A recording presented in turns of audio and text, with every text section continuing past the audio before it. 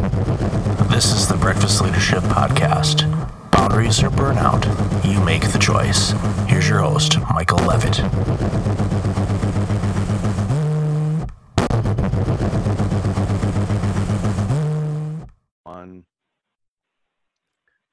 Welcome back. I have Dr. Stephanie Evergreen on the line. Hey, Stephanie, how are you? I'm so happy to be here. Thanks for having me. Glad to have you here as well. You are a speaker, you are an author, you are a designer, and you are a data nerd. Now, Sure. does that fit on a business card, or do you have to go with like one of those? I was going to say you have to go with one of those postcard business cards that some people use, which is That's great. Right. But they don't fit well in a suit pocket. Maybe in a binder or something. But yeah, that's. I know. I was just thinking about this. I just had new business cards made, and I'm a designer, so I really focus on how that looks. And then I think I ordered 200. The last time I gave a business card away, I almost have to force them on people now. It's funny because people usually with their smartphones in hand, they'll say, well, let me just look you up on LinkedIn, and they connect there, and then pretty much they can connect with you that way, unless it's somebody you personally know, or you're working with them locally. Then you might exchange numbers or something like that. But for the most part, yeah, I ordered my business cards almost 3 years ago, and I noticed that I'm getting low to them, but I go to a heck of a lot of conferences. So, and occasionally, there's a fishbowl at a restaurant, and I'll throw it in, and I'm like, okay, this is going to give me one of those 2-day gym membership things that they like to sell. It's like I have a gym in my condo. I'm good, thanks. I don't need to pay for one. I'm already paying for it in my condo fees and all of that. But sure.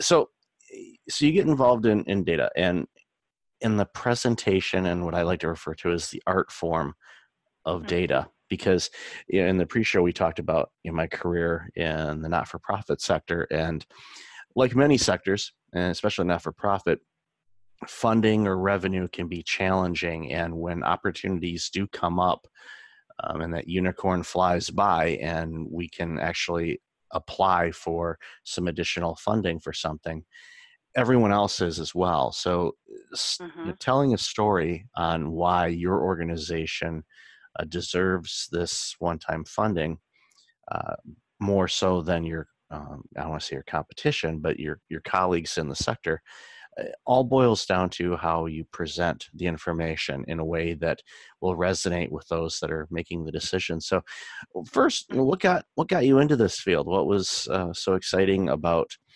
looking at data and presenting it in such a way that tells a story?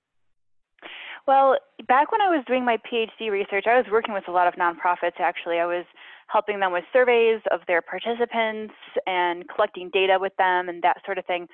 And then I would be responsible for writing up those reports about how many people they impacted, how many people they served, and that sort of stuff. And I was making these charts I knew they were boring. I knew that they weren't interesting, and I didn't really know what to do better. So I thought, I'll make it 3D. And I made my pie charts 3D, and I thought that was like, oh, look at how much I've jazzed this up. And then when I actually started looking into the research on it, I learned how bad that is, how much that distorts our ability to see the data, and I learned what I should be doing better. And around that same time, I had to write a dissertation. So I picked this as my topic because that's your chance to become like the expert in something. So I studied this in depth and started to just talk about the things I was learning, and everything sort of took off from there. Now I work with nonprofits in a different way. I'm not doing the surveys. I'm helping them talk about how to show that survey data.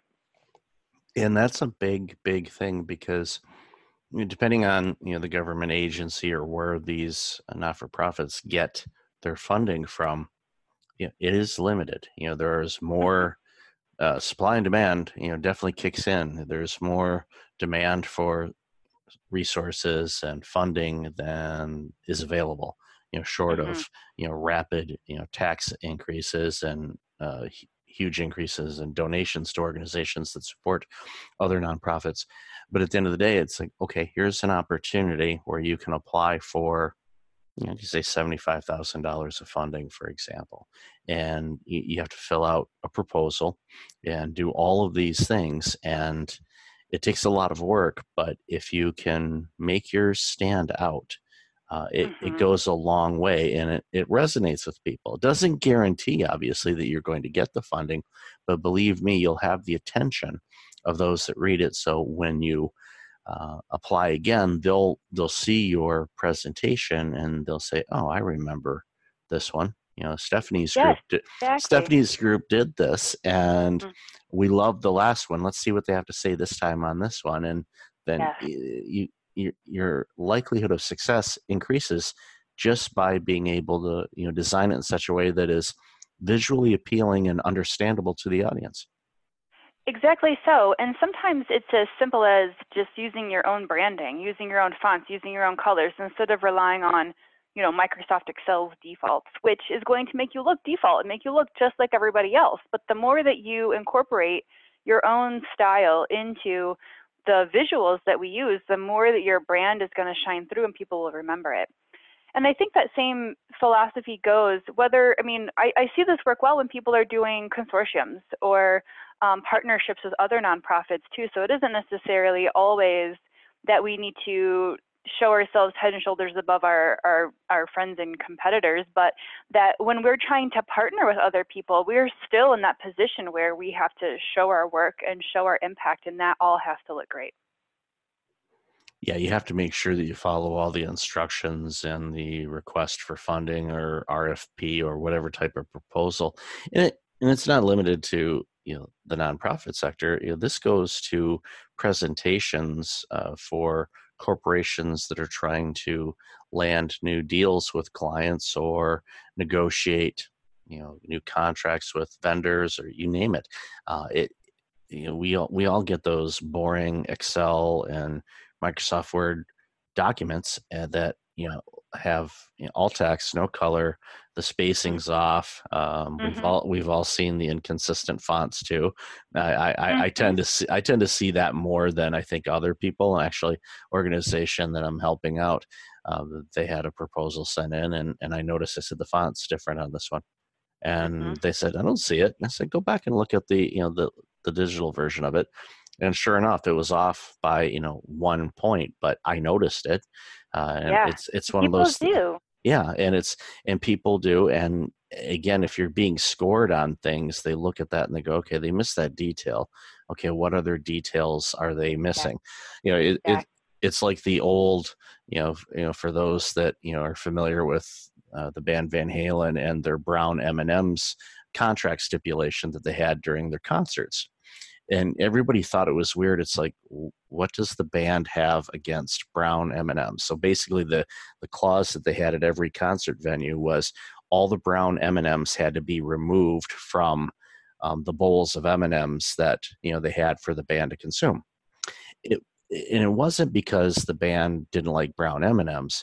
It was put in there to see how close to detail the arena was to follow all the instructions in the stipulation. So when they found brown M&Ms in the bowl, they said, okay, to their roadies, check out the gear, check out the stage, make sure all the safety things are there, because they missed this clause and they may have missed some other things too. And they wanted to protect the safety of everybody that was involved.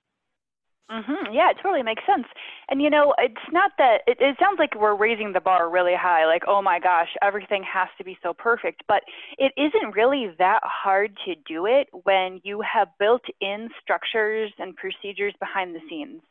Like, I usually recommend that organizations have a style guide, and big companies will definitely have a style guide, but smaller companies tend to not. And a style guide is where you just record things like your decisions about your font and the size and the colors you'll use, and all kinds of little choices, whether you're going to use acronyms or not, what your line spacing will look like. And you just document all of those decisions so that when it's time to create that new proposal, and you're writing it out, you already know exactly what the formatting needs to look like. And then everybody is on the same page in your organization when they're out there producing stuff, and then you look consistent and coherent, and that's what you're there for, People are familiar with brands and the color schemes that they use and the fonts, even though they may, the general public may not necessarily notice it, but most of us that are in the mindset of marketing and promotion and looking at information, and we review a lot of things, we can recognize something, and we can, even to the point for some of us, we could look at a font on a logo and we would know, what company it is, because again, they've made that part of their brand. And if you have a standardization, and this goes with all kinds of different things, not just in the data and the reports that you're producing, but just in the work that you do and produce, if there's a consistency to it, then it's easier for you to create things in a way that will resonate with your audience, and it takes less effort. Because if you submit reports all the time and there are 15 different flavors, it's going to confuse your various audience members. They're going to say, wait a minute, this doesn't look like something that this organization normally sends us. What's going on? And it confuses people, and they're going, okay, well, do they have turnover? They got new people working there? These questions start coming up, and sometimes it's those questions that come up that could play a factor on the success or the failure of whatever type of endeavor your organization's trying to reach. Mm-hmm. Yeah, and I usually tell people design is not a place where people are going to necessarily pat you on the back and say, wow, that's amazing. Because good design usually actually flies under the radar. It's so good that people are just engaged with your content. They're just reading, or they're just listening to your speech or whatever. It's really when we see bad design that we start to notice things like font size changes and color changes and stuff like that don't belong there. Good design really shouldn't be that noticeable. People should just be like, cool, I'm in. Yeah, and it's a consistency, and everybody has their own, taste. But if for an organization, I think that's one takeaway is, figure out what your style is and be consistent with it. So that way, no matter who works on a proposal, and with many organizations, hopefully it's more than one person working on the proposal, because otherwise it's a lot of work for one individual to have to deal with. But if everyone knows, okay, this is the style that we use, this is the font, this is the paragraphs, these are the logos that we use, and have it easily accessible so people don't have to launch their own research team to be able to find out, okay, where's the logo. It should be easily accessible and consistent, even down to PowerPoint templates. It's like, okay, this is the template we use for all of our presentations. Use that and add your content. Here's where you add it, and just makes it easier. And again, it eliminates the reinventing the wheel, which unfortunately I think a lot of organizations, and I'm sure you've seen that, especially in the nonprofit sector, it seems like every time they do something, they're starting from scratch, and it's like, why? You don't have to. It's like, save all of this information somewhere. Yes, I know every proposal is different as far as what they're asking for, but the bio of the organization, the bio of your executive director or your executive team, your mandate, your history of the organization, all of that stuff, that doesn't change very much. So have that stored off somewhere, and you can just kind of, like when making dinner, just grab the ingredients that you need in order for the proposal to be the best they can be. Mm-hmm. Yeah, and I think there are a lot of really nice time-saving tricks that we can do to make those templates all the more baked in. I mean, I think a lot of people are familiar with PowerPoint templates because your organization's probably forced you to use one at some point in time. But we can make the same kind of templates available in Word when we're writing up those reports and those proposals, and we can make templates available inside Excel so that when you do the work to make a graph that doesn't look like it's Excel defaults, you can make that your new template so that you don't have to go through all those efforts in the future. It's just one click, and then you have baked in all of those awesome style decisions that set you apart from other people. So it doesn't have to be so time consuming. I mean, maybe at the front end to just set up the template, and then you just roll from there. Yeah, I'm a big fan of automating as much as you can. Then that way you're using your brain power for creativity of creating something new that can be the game changer in any of the work that you do. Exactly. So some of the things that you do, obviously you help organizations, and with the storytelling that the data can provide. What are some of the common things that you see organizations do that really limits their impact on the work that they're doing as far as presenting the data that they are pushing out? I think that the biggest mistake I see people make is not taking the time before the presentation of the meeting or whatever to know their points. And that I think it's because we are often working on stuff until the meeting starts, and I see this happen all the time when I'm on the plane.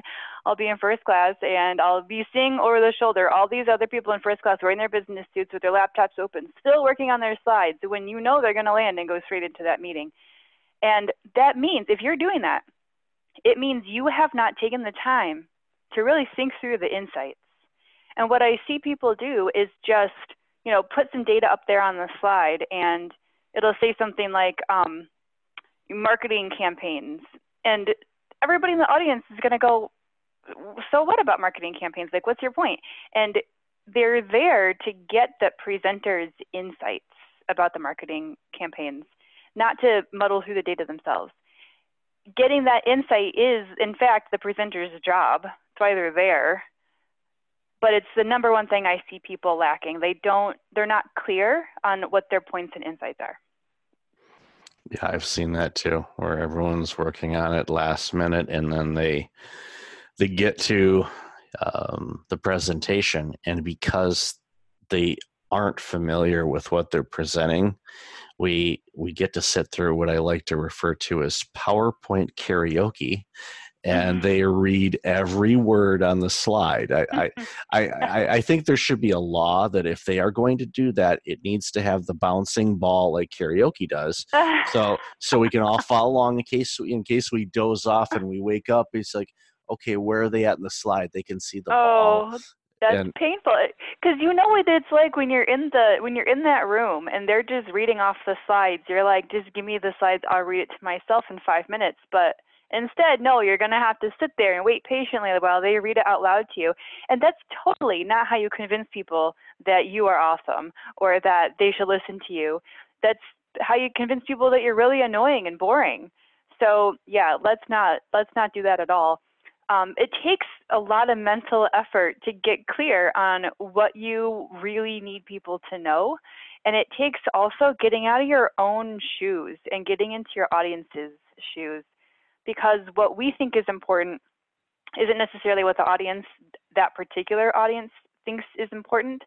And I think that's why we end up in a lot of places where people have to preface whatever they're going to say with 10 minutes of background information first, because they think you need to know all these details before they can give you some important information. But usually the audience is like, come on, just cut to the chase. Tell me what I need to know.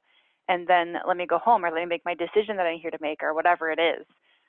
So I think all that stuff takes time, and it takes thinking through what your audience wants to hear. And that's the biggest mistake I see a lot of speakers do in presentations, even in proposals that are being emailed or mailed in, is, okay, you get to the deliverables. What's the outcome? How is this going to benefit the audience in what you're sharing? Give those actionable items, usually 2 or 3. Don't give them, okay, here's the 50 things you can do to improve your life. You're going to lose them after maybe 4 or 5. They can go back and look at that list later possibly, but you want to leave them with, okay, here's some things that you can implement right away, or these are things that will help you make a faster decision on this proposal or whatever information you're presenting. Because if after the end of your presentation and everyone's kind of looking around going, okay, well, what are we supposed to do? You have just wasted everyone's time, including your own, because you haven't convinced them or moved them towards any type of action. You've basically just had story time with a PowerPoint presentation or a Word document or something like that going through it. It's like, have the end goal in mind. It's like, what do you want the audience to do with this information, and how can you present it in a way that's succinct? And oftentimes, you want them to ask questions, but ideally you want them to ask, for more detail on a particular situation or something that you mentioned. Then that way you can dig deeper into, the content you're providing. But you definitely want to give it as much of a, here's some things you can do, and make it clear as possible, because as we see in society, our attention span keeps shrinking. So, you get a meeting invite for a 45-minute presentation on something at the office, you're going, oh, okay, well, so much for that day. And depending on what it is, or if you're at a conference, it's a little bit different. But again, you want people to do something with the information you're providing them, and walk away from it. Yeah, all good presentations should end with some kind of call to action. And I think actually I say the same thing about written documents. Like I'll see people make infographics or fact sheets or something like that, and they should all end with some kind of call to action. What do you actually want people to do now that you've told them all the things that you've told them? And what I tend to see is that in presentations, people just end with a slide that says questions, and that's not helpful. If we are going to do those questions, like you said, they are important, but we should sprinkle them in throughout the presentation, actually, so that people are getting their questions answered as you go, which is a little hard to manage. You got to have some like crowd control skills when you do that. But then at the end, you want to wrap up on some strong note, some kind of, now that you know this, do this thing. So I can't agree with you more. We just need to make it more explicit, what we actually want people to do at the end. Yeah, and that call to action is crucial for all types of different things. Whether you're, a speaker and you're selling a product or service.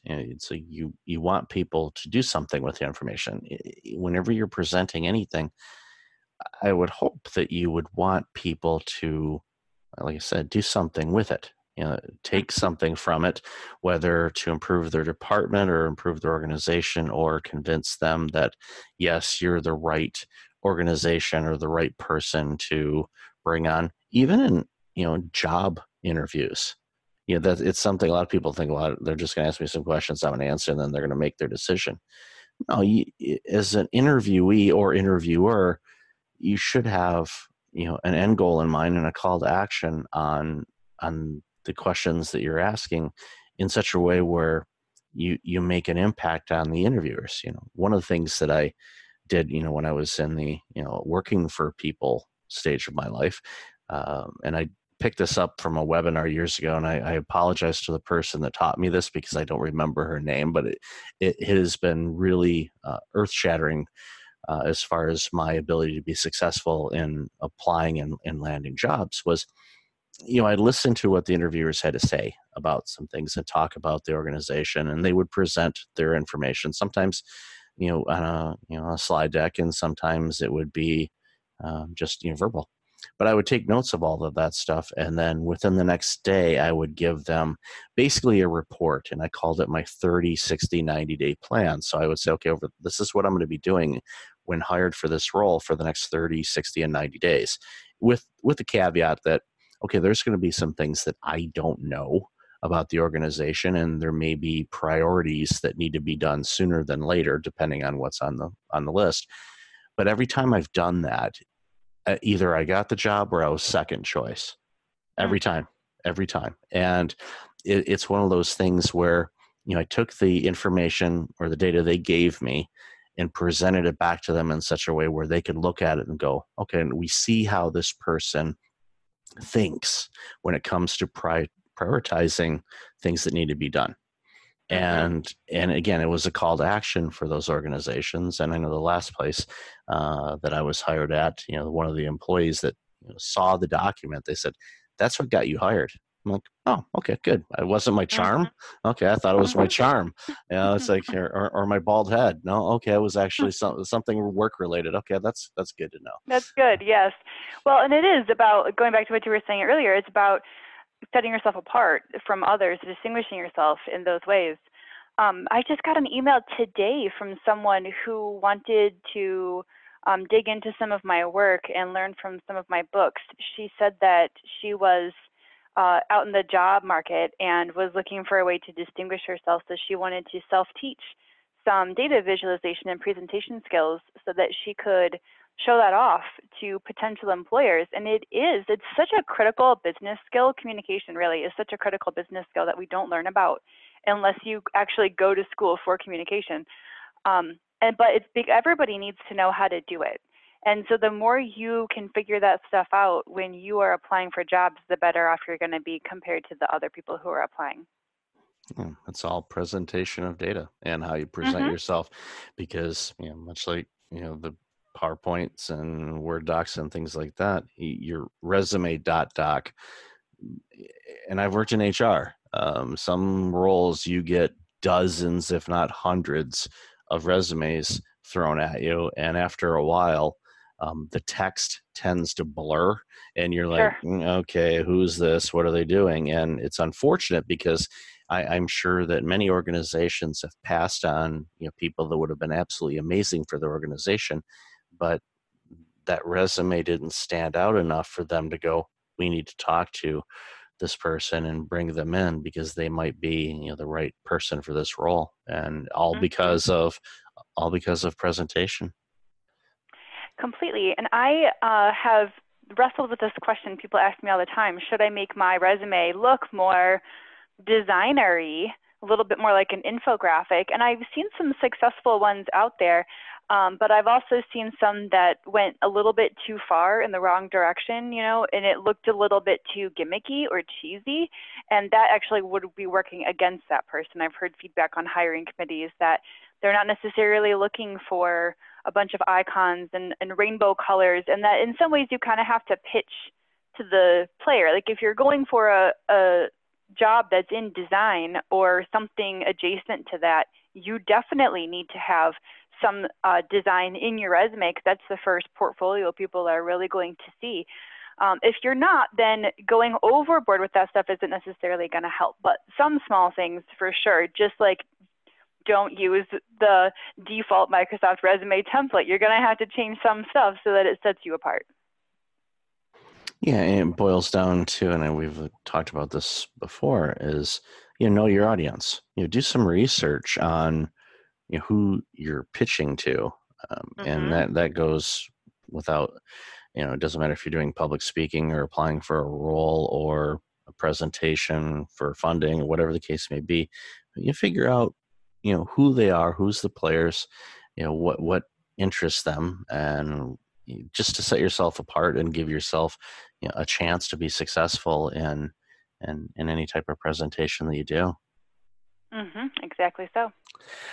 So if you were going to give an organization one bit of advice on how to better present their data to be more successful in what they're doing, no matter what they're doing, what's one of the common things you tell people to do? I know you had mentioned, about getting, a brand and, consistency and what you use and all of that, but is there anything else that you would highlight in that? So after stating your insights right there on the slide or on the graph or whatever, and incorporating your branding, I think the next step is to learn more about different graph types.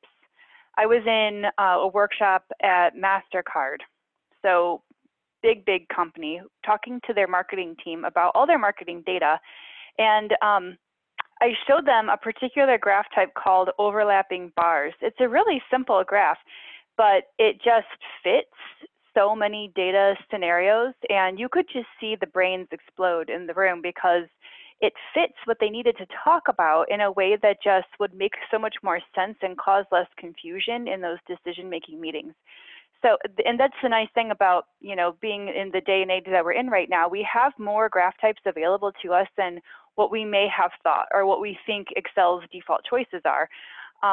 And once we learn about those other options that are out there, we'll find graph types that better match the story we're trying to tell, and it just cuts through all the confusion and makes it so simple to just get the point and then have those critical conversations and make those critical decisions. I have made note of overlapping graphs. I will play around with those and see. Now, it might confuse some of the people that I use, but I think, or if somebody tries to edit it, that could turn out to be fun and cute. It's like, wow, that does not look like what it should, but that's all okay. But no, that's awesome for that. Thank you for that tip. So, Stephanie, I've enjoyed our conversation today. Where can people find out more about you and the awesome work you're doing? Well, I've got 2 books out, Presenting Data Effectively and Effective Data Visualization. Both talk about graphs and presenting information in slides and reports and dashboards. My website's a really good place to start, stephanieevergreen.com. I even have instructions on how to make an overlapping bar chart there. I saw that when I was researching you earlier, and I meant to bookmark it, but I've written it down on a piece of paper so I can really make sure that I pay attention to that. And we'll definitely have all that information in the show notes as well. So Stephanie, thank you again for being on the show. Appreciate you and love how you're able to help organizations better present their stories and in a way that makes them successful in whatever endeavors they want to pursue. Yeah, thank you so much for having me here. Thank you for being here. Hey, it's Michael again. Thank you for listening to the podcast. I really appreciate it. If you're like many people, you're dealing with some significant stress and possibly approaching burnout.